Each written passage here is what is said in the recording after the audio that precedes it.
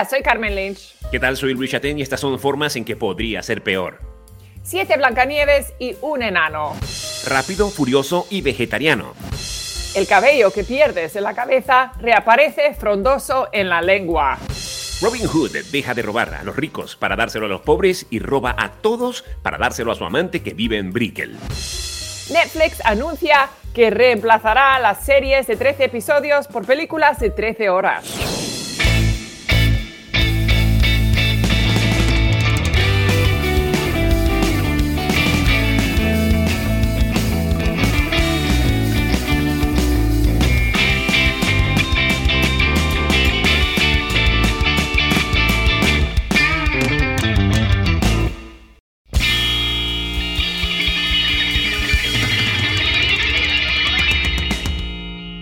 ¿Cómo estás, Carmen Lynch?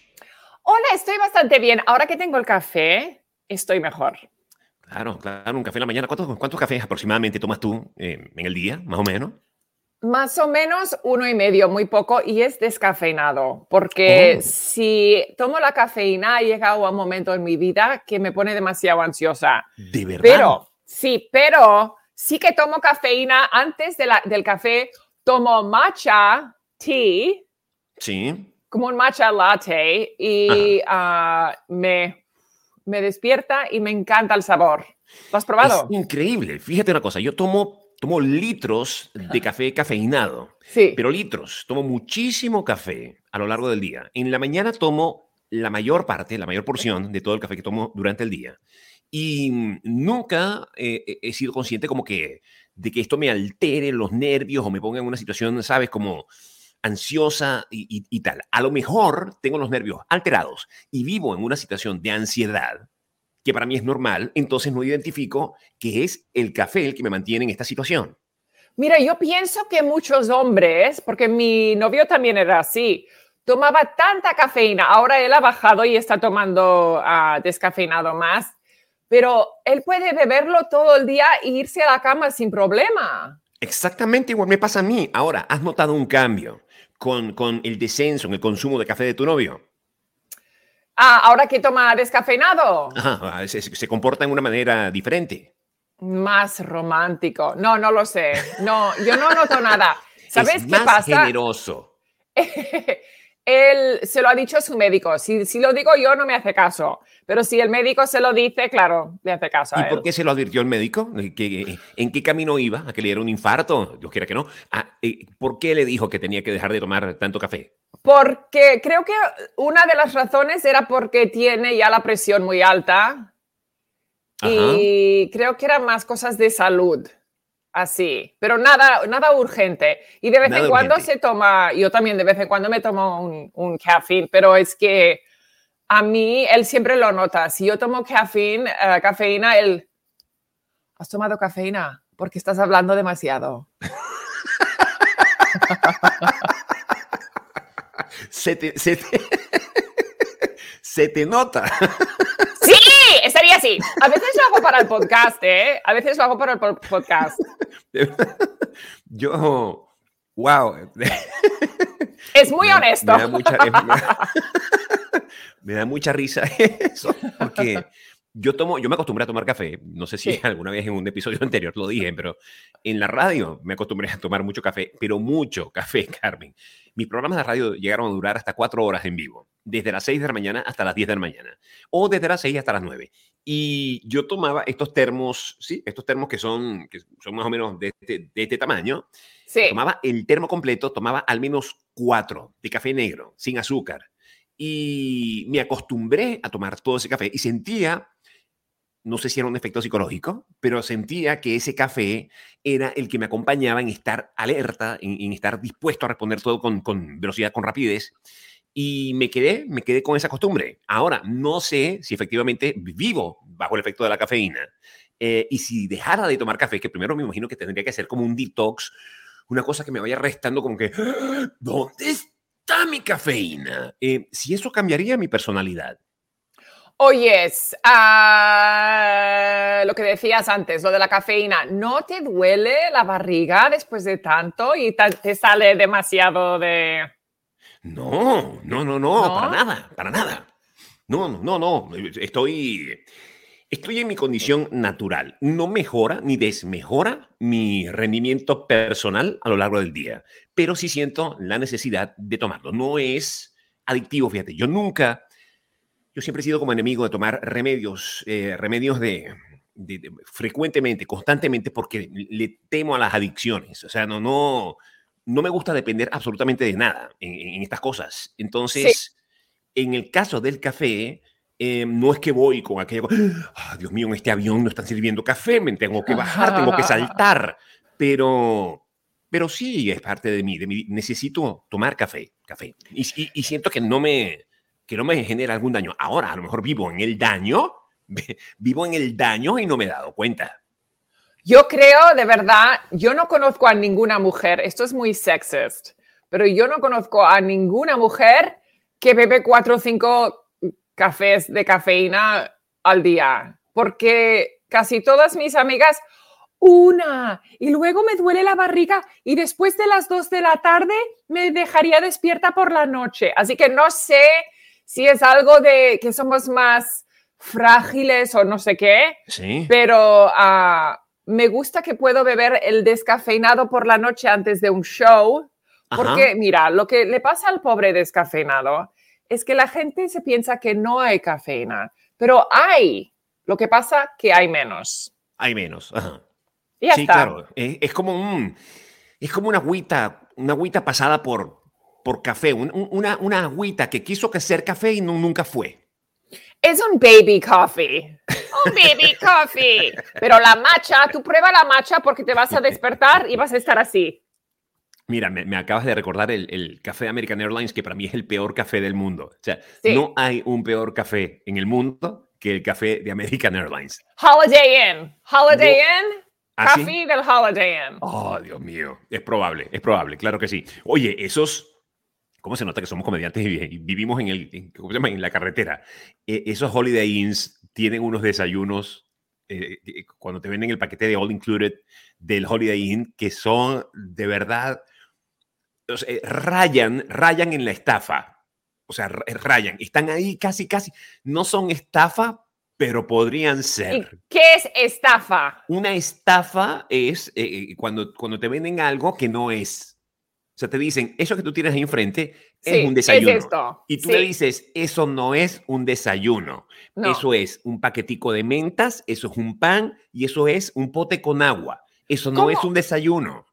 ¿Cómo es que los breakfasts, los desayunos de los hoteles en Europa son tan buenos? A veces sales y tienen 10 distintas frutas y huevos y salmón y jamones y pan y eso.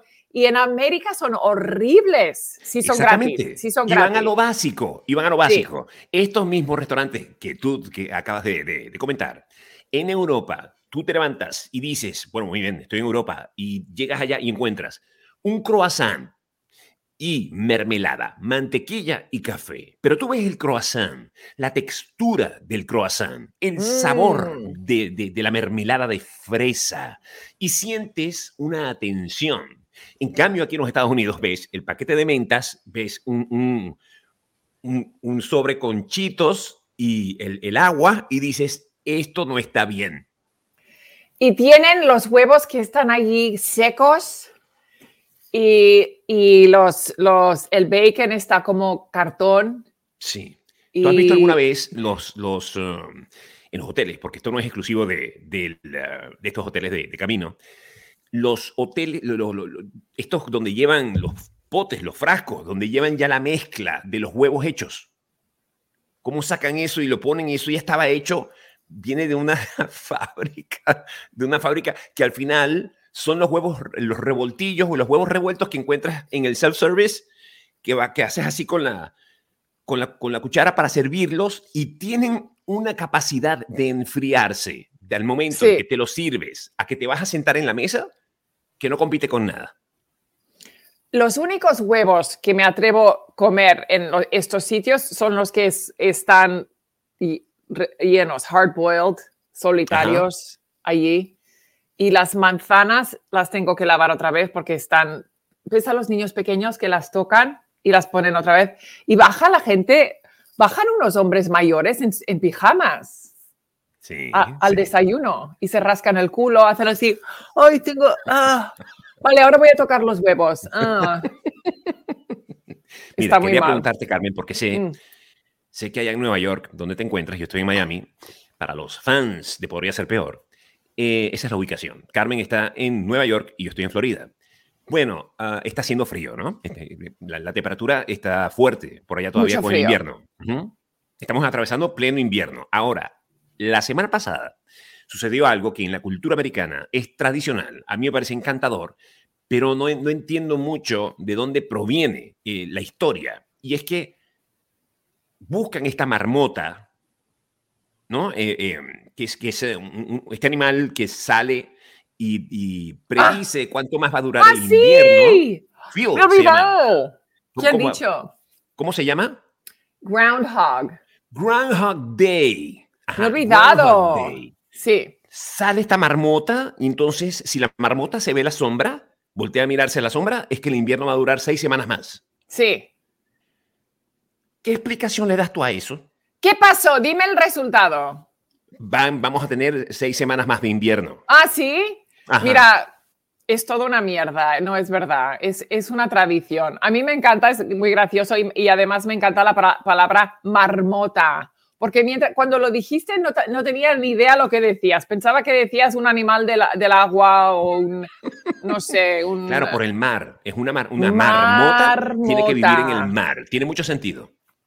Pero no me acuerdo. Es que soy muy mala con la historia de América. ¿eh? Pero creo que esto tiene que ver con los colonos, con Sí. la época de la colonia aquí en los Estados Unidos. Y es una claro, porque no sé a qué momento atribuirle un nivel de ignorancia tan alto como para pretender que un animalito que sale y ve su sombra puede determinar cuánto más va a durar el invierno. Yo me imagino que de esta forma van a hablar los seres humanos, si existieran todavía, dentro de 1000 años, cuando digan, y nuestros antepasados, por allá en el 2023, utilizaban unos satélites, por el amor de Dios, y se reirán de nosotros también. ¿Sabes? Lo único que importa ahora es el globo que está volando encima de América de la China. ¿Qué es eso?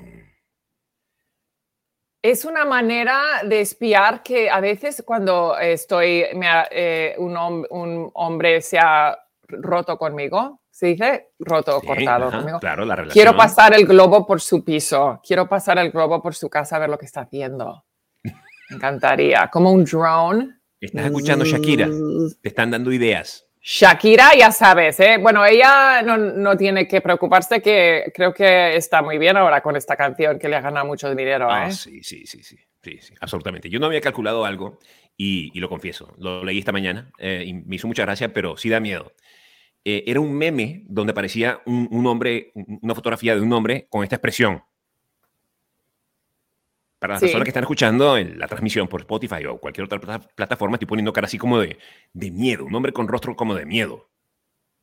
Y entonces la leyenda, el texto decía, el rostro del hombre que pensaba comenzar a salir con Shakira. ¿Aún se habla tanto? Cualquiera. ¿Qué? ¿Aún se habla tanto de Shakira y...? Todavía están hablando de eso, aún están hablando de eso, pero volvamos al globo aerostático, al globo de los chinos. Esta noticia la recibimos la semana pasada. Es un globo, o sea, la imagen es de un globo que está volando muy alto, que las fuerzas aéreas americanas, las fuerzas de defensa de los Estados Unidos identifican como un globo espía chino. Hay otro globo similar que estaría volando por Canadá. Y lo primero que se pregunta, no sé si te pasa a ti, yo siento que estoy en una de las grandes potencias militares del planeta. Yo creo que eso es indudable. Los Estados Unidos es una de las grandes potencias militares del planeta.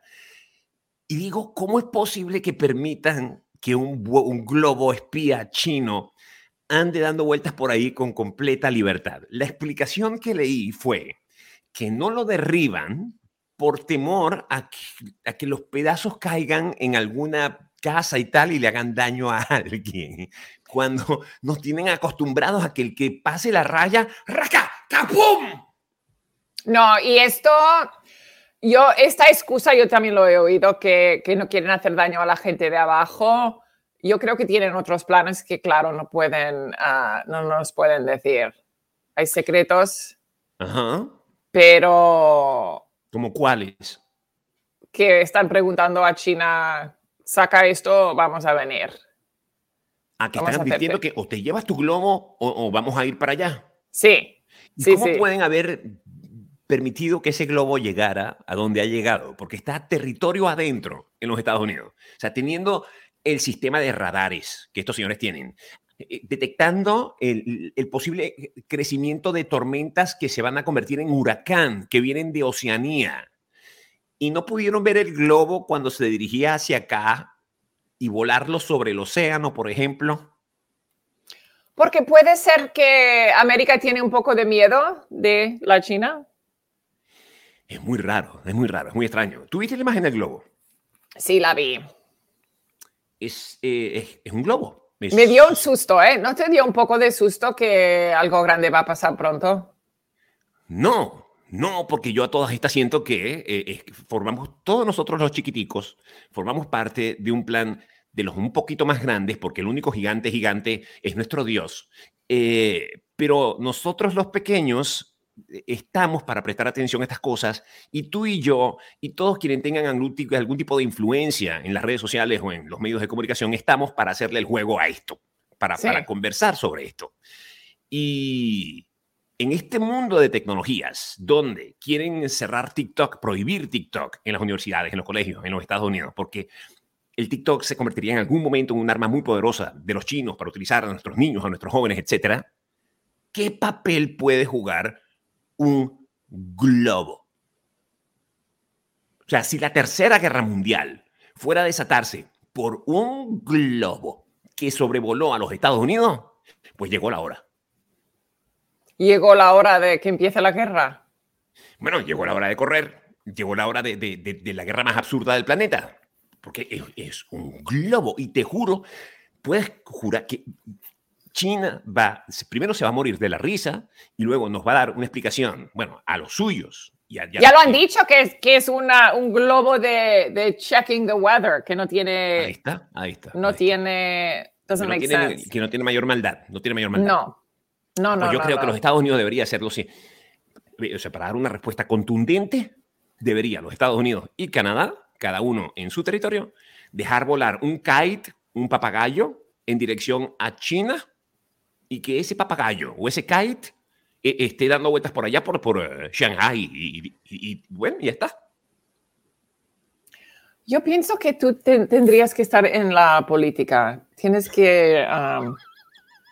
de verdad, porque tienes muchas ideas. Sí. Tengo muchas ideas, tengo muy buenas ideas. Mira, si viene otro globo, el número 2, va a pasar cosas muy malas a China.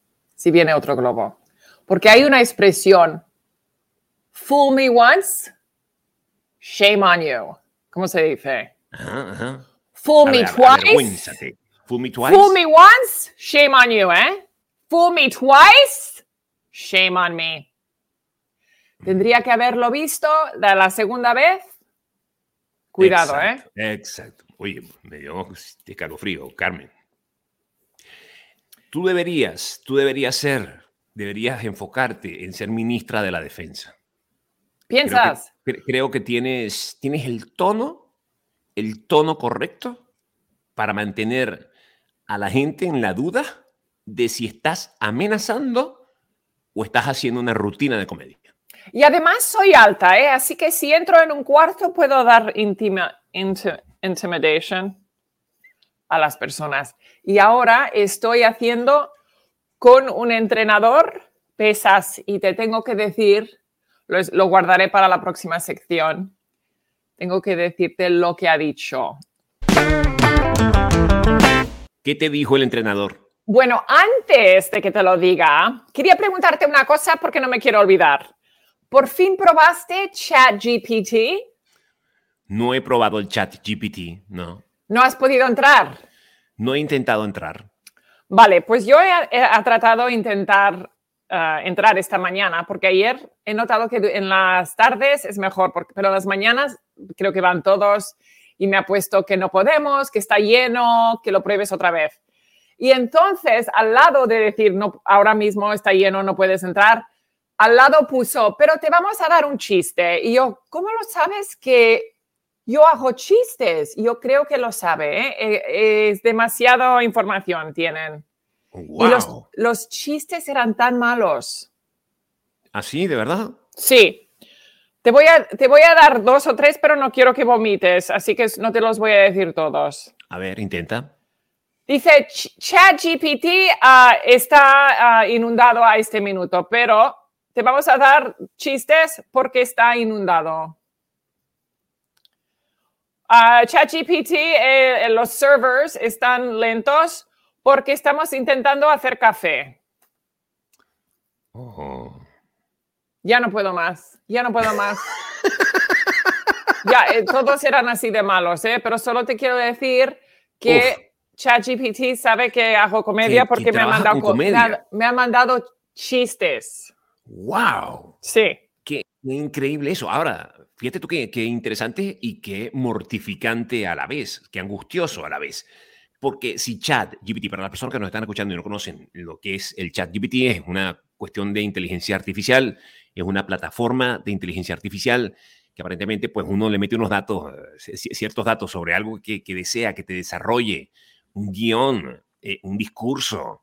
No, va por ahí. Sí, Carmen, sí, muy bien. Sí. Ok, muy bien. Entonces, Carmen está diciendo que esto de la inteligencia artificial, y a mí ya me lo habían comentado la semana pasada, se aprovecha de lo que tú dices, lo que tú hablas, las páginas que visitas, etcétera, para saber de ti. Esto que llaman el algoritmo, para conocerte. Y entonces Carmen no pudo navegar por lo que estamos escuchando y el ChatGPT entendió que para que ella se quedara un tiempo más a esperar su turno, la iba a entretener con comedia y a ella le sorprende porque ella es comediante. Ahora yo digo, si ChatGPT conoce cosas más íntimas tuyas y llega un día a entretenerte o a mantener tu atención mientras libera espacio en la plataforma para ti y te manda fotografías, por ejemplo, de animales haciendo el amor.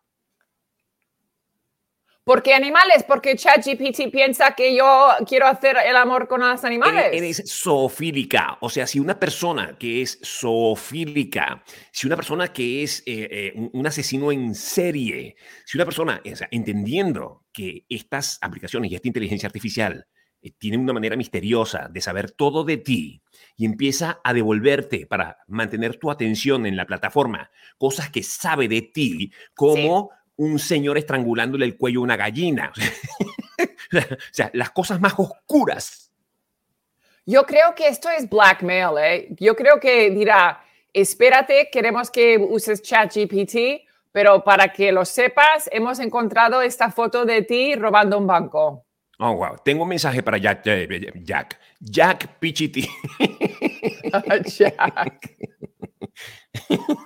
Acabo de fundar la competencia. Google ya dijo.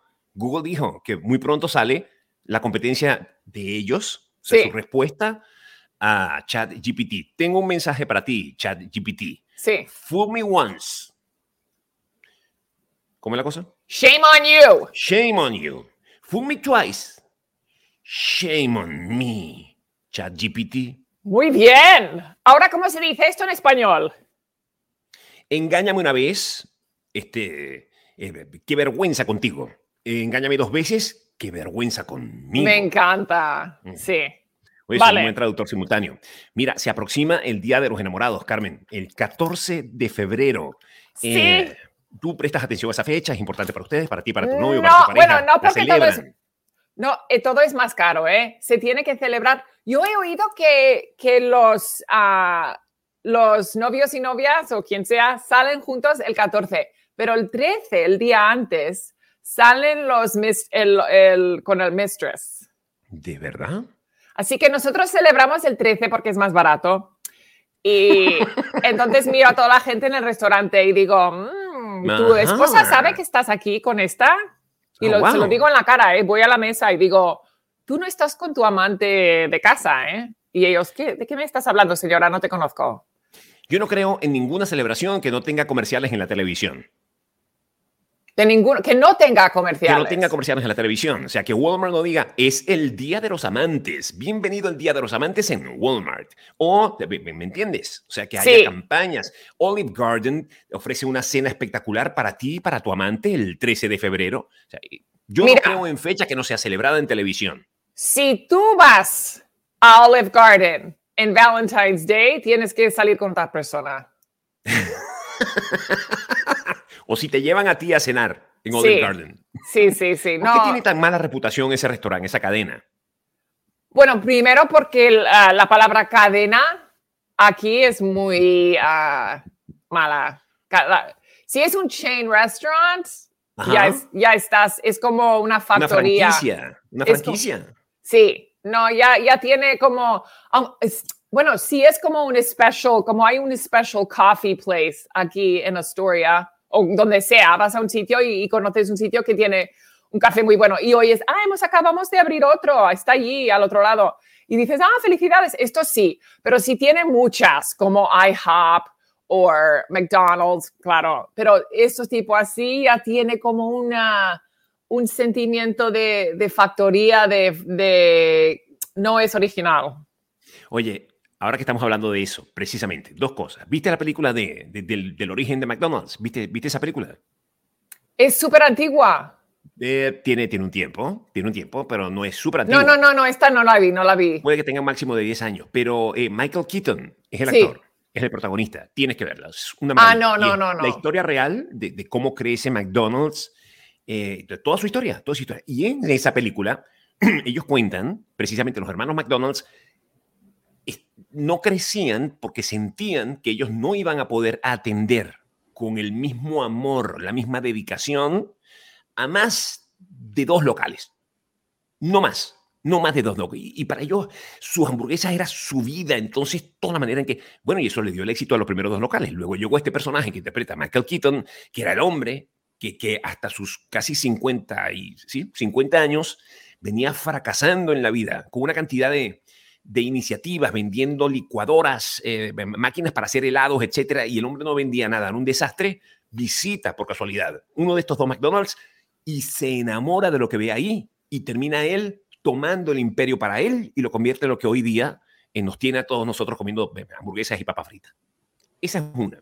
La otra que te quería contar es que una amiga mía que vive aquí en Miami y es reportera en la cadena Univision, en estos días publicó en sus cuentas de redes sociales, y yo lo venía viendo en chistes, en los late nights, en tantos lugares siempre han hecho chistes con que en estas locales de cadenas de comida rápida aparecen cosas en el sándwich, aparecen... Bueno, a mi amiga le apareció la cabeza de un ratón. ¡No!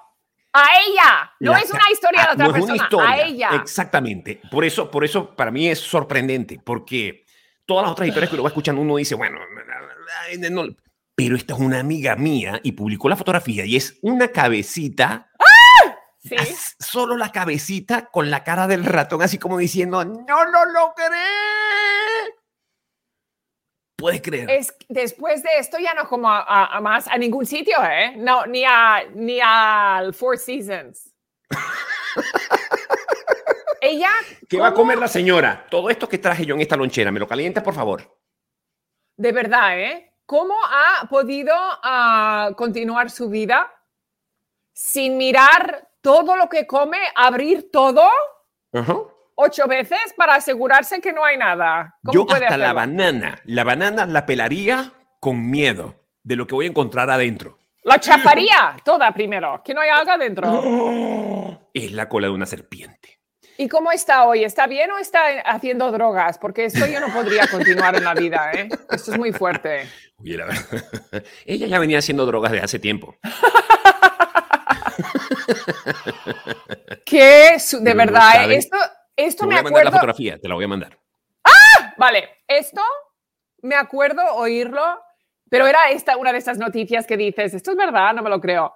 Que era no era Taco Bell, pero era un tipo así de mexicano súper barato, que alguien lo encontró en un burrito. Ajá.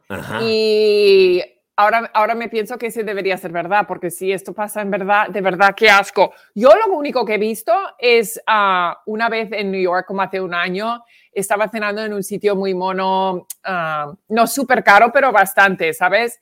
Y nos había invitado un amigo de mi novio y fuimos a cenar y en el medio de comer vi un ratoncito tiqui, tiqui, tiqui, tiqui, tiqui, cruzando todo el restaurante. Y la única gente que lo vio, yo y otra chica que estaba en otra mesa. Y claro, yo no sé si todas las mujeres no son así, pero somos más, ¡ah! You know? Ajá. Y yo, sin decir nada, y ahora, entonces mirando todo lo que está en nuestra mesa, porque ahora dices, si está allí, pues si está aquí. Y mi novio, ¿qué te ha pasado? Y yo, nada, estoy muy bien. Y dime lo que pasó. Y yo se lo dije y dices, es New York. ¿Qué vas a hacer? Ah, wow. Ajá. Oye, fíjate tú, ese es un neoyorquino de pura cepa, diríamos en Venezuela. O sea, Sí. un neoyorquino de verdad. Que dice, Ya convive con eso, pues, como una... Bueno, mira, si vienes a Nueva York, pues tienes que entender. Eso parece un chiste de Letterman. Ahora, a mí me hace entender que estos animalitos, los ratones o cualquier animalito que aparezca en la comida de un restaurante de comida rápida, son animalitos que no hacen suficiente escándalo al momento de caer en el aceite caliente como para que alguien se dé cuenta de que ese animalito está ahí. demasiado tímidos. Exacto, mueren sin dignidad. Sí, mira, si eres un ratón y estás escuchando, tienes que gritar más, tienes que mirar detrás tuyo a ver quién te encuentra, tienes que estar más alerta. Y además, buen consejo, muy buen consejo, Carmen, muy buen el consejo. único otro ratoncito que vi, bueno, el único en un restaurante mientras comiendo, porque se ven por toda la calle en New York. Estaba en la India y estaba, claro, en la India es como otro planeta, ¿no? Y estaba comiendo en un restaurante y, bueno, un restaurante era más como un hut, una cabin, no sé qué. Ajá, una Y tienda. sí, más de la tierra, ¿sabes? Original, pero buenísimo, pero más de pueblo. Y vi al suelo, que era un suelo de arena, no era un tile, ¿sabes? Ajá. Sí, Y había una la taza, tierra, y había una taza, pero era más redonda, como estas más que son así. Estaba en el suelo la taza, así que ya sabes más la descripción de la India, es más, hay cosas por todo el sitio. Y saliendo de la tacita, el ratoncito más mono que he visto en mi vida. Es el único sitio que pienso, este ratoncito saliendo de un vasito, esto en la India es bonito, en New York no me gusta. Pero claro, en la India, así, diciendo, mira, somos pobres y aquí estoy. Sí. ¿Llegaste a pensar además que podría ser una señal de buena suerte en tu vida? ¿De ver ratones? Ajá, en la India. En la India. Ah, en la India. ¿Y por qué? Ves una rata salir de una estación del metro y es espantoso. Ves un ratoncito salir de un plato de comida, que además es salud, es prosperidad. Entonces el ratón te mira y dices, esto es una excelente señal, soy la elegida. Pero el ratón yo lo respetaba porque estaba en el suelo. Si estaba en mi café o en la mesa, no. Pero estar en el suelo así, claro, es gracioso. Dice, hazme una foto. Y claro, no pude hacer una foto porque no puedes hacerlo tan deprisa, no puedes. Mira, tengo una amiga que hace un trabajo con flores. Sí. Ponte tú que tu novio te regala el Día de los Enamorados, un ramo muy especial. Y por algo especial que sucede... No. Sí, también. Sí. Ok, ese era el chiste. Seguimos. ¿De qué más quieres hablar? No, dime. Es que me has dado mucha risa. Continúa. Y te regala una flor y tal, y para darte una noticia que es muy importante para ti. Y por eso tú decides que ese momento lo quieres congelar en el tiempo.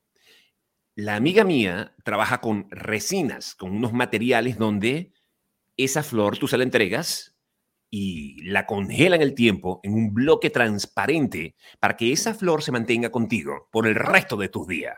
Sí. ¿Esto es algo que a ti te gustaría tenerlo? O sea, ¿te parece que tiene un sentido? ¿Hay algo distinto a la flor que te gustaría congelar en el tiempo y tenerlo esto petrificado y a la vista en un bloque transparente en tu cuarto? Depende, no sé. Lo primero que a mí me recuerda es la película Psicosis, este sujeto que muere la mamá y la tiene sentada en una mecedora para toda la vida. Es exacto como esto, la madre o una flor. Prefiero la flor, que mi madre. Exacto. No, pero no creo que, no, porque a mí me gustan las flores naturales. Mira, te voy a enseñar la flor, porque mi novio nunca me da flores. Yo voy a explicar una cosa, espérate un momento. Adelante, adelante. Carmen se está levantando, para aquellas personas que están escuchando en las plataformas de audio. Se acaba de levantar para buscar una flor. Nos va a mostrar. Está de vuelta, ya está con nosotros. Se va a colocar el micrófono, los audífonos. Se acaban de caer. Mi cumpleaños ha sido hace 2 semanas, ¿vale? Y mi novio me ha dicho, ¿qué quieres para el cumpleaños? Y fuimos a salir para cenar. Y yo, no te preocupes, solo dame flores, ¿vale? Aún están aquí. Y estas son las... Mira esta pobrecita que muerta. Pero yo las guardo porque nunca tengo flores. No es un hombre de flor. Yo pienso, al principio era de flor. Y yo le pregunté, antes me dabas muchas flores. ¿Qué ha pasado? Que estamos en el año número 7. Y durante el año 2 ya empezaron a caer las flores. Ya no me das flores. Y él dice, porque los primeros años estábamos separados. Yo estaba en Los Ángeles y tú estabas en New York. Y era más importante las flores. Estoy tratando de atar cabos en lo que me estás diciendo, pero no me suena esa canción. ¿No? Vale, pues entonces le vas a hablar. Mira, la gente va a pensar que es algo con un hombre muy malo, pero es muy bueno. Pero no es de flores. Espérate un momento. Primero que nada, estás saliendo con un hombre. Eso ya lo... ¡Sí! Eso ya lo define todo. O sea, acuérdate. Es verdad. Y estás hablando con uno. Yo lo entiendo. Yo tengo el mismo carnet que él. Vamos al mismo club. Ahora, verte mostrarme esa flor que está a punto de desintegrarse, Carmen, me da un sentimiento tan grande. Porque, a ver, tú quisieras... Yo tuve una novia. Mira lo que te voy a decir. Yo tuve una novia a la que, por norma, todos los domingos, cuando la iba a visitar, le llevaba un ramo de rosas rojas. Todos los domingos me paraba yo en la misma floristería y ya me los tenían listos. Y eso fue así durante años. Sí. Yo esto lo estoy diciendo casi en el minuto 40 y algo, porque sé que mi esposa nunca escucha el podcast completo. Si no, jamás lo habría dicho. Pero... y para ella era, ¿sabes? Un acompañamiento cada vez que entraba a la casa, veía las flores que le dio su novio y toda esa historia. Ahora, te veo mostrar a ti estas. ¿A ti te gustaría que tu novio te regalara flores con más frecuencia? Sí. Ok, ya entendimos. ¿Vas a hablar con él? Yo le voy a escribir en español además, para que haga el ejercicio de leer. Ahora fíjate, vi tu ramo, vi tus flores y me recordó tanto al pino de Navidad que todavía está puesto en mi casa. ¿Ah, sí? ¿Tú puedes creer? Oyes, esto, mira, es febrero, Luis? Sí, ya. Es en mi vida, o sea, ya tiene un récord. Ya lo puedes dejar para este año, esta Navidad, ya lo puedes dejar. Te lo voy a poner en este punto. Es de plástico y se está marchitando. ¿Puedes creer? Mira, no voy a hablar de que me pasó con el entrenador de los pesos, porque no quiero hablarlo demasiado deprisa porque nos quedan unos pocos minutos, ¿no?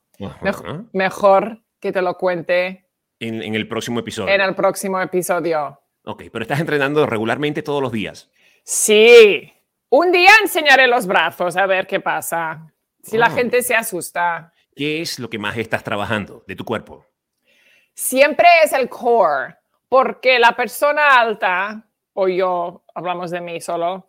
Sí. Esta parte del medio, espera, aquí. Esta parte del medio es más difícil y tengo menos balance, porque tú sabes el plank. ¿Sabes lo que es el plank? No, ¿qué es el plank? El plank es cuando estás al suelo, pero estás en estas partes de los brazos. Apoyada sobre esas partes, sobre el antebrazo. Sí. Esto es muy difícil para la gente más grande. Es más difícil el core. El core es el medio, es lo que estamos, y la espalda. Okay. Solo voy a decir esto porque es muy complicado y luego te lo enseñaré. Te voy a mandar una foto de un plank. Y yo te voy a mandar la foto del ratón. ¿Del ratón? De la cabeza del ratón de mi amiga en su, en su hamburguesa, Carmen. Oye, ¿tienes presentaciones? Sí, pero antes, por favor, dile a esta mujer que espero que tenga una vida muy buena, porque esto es muy...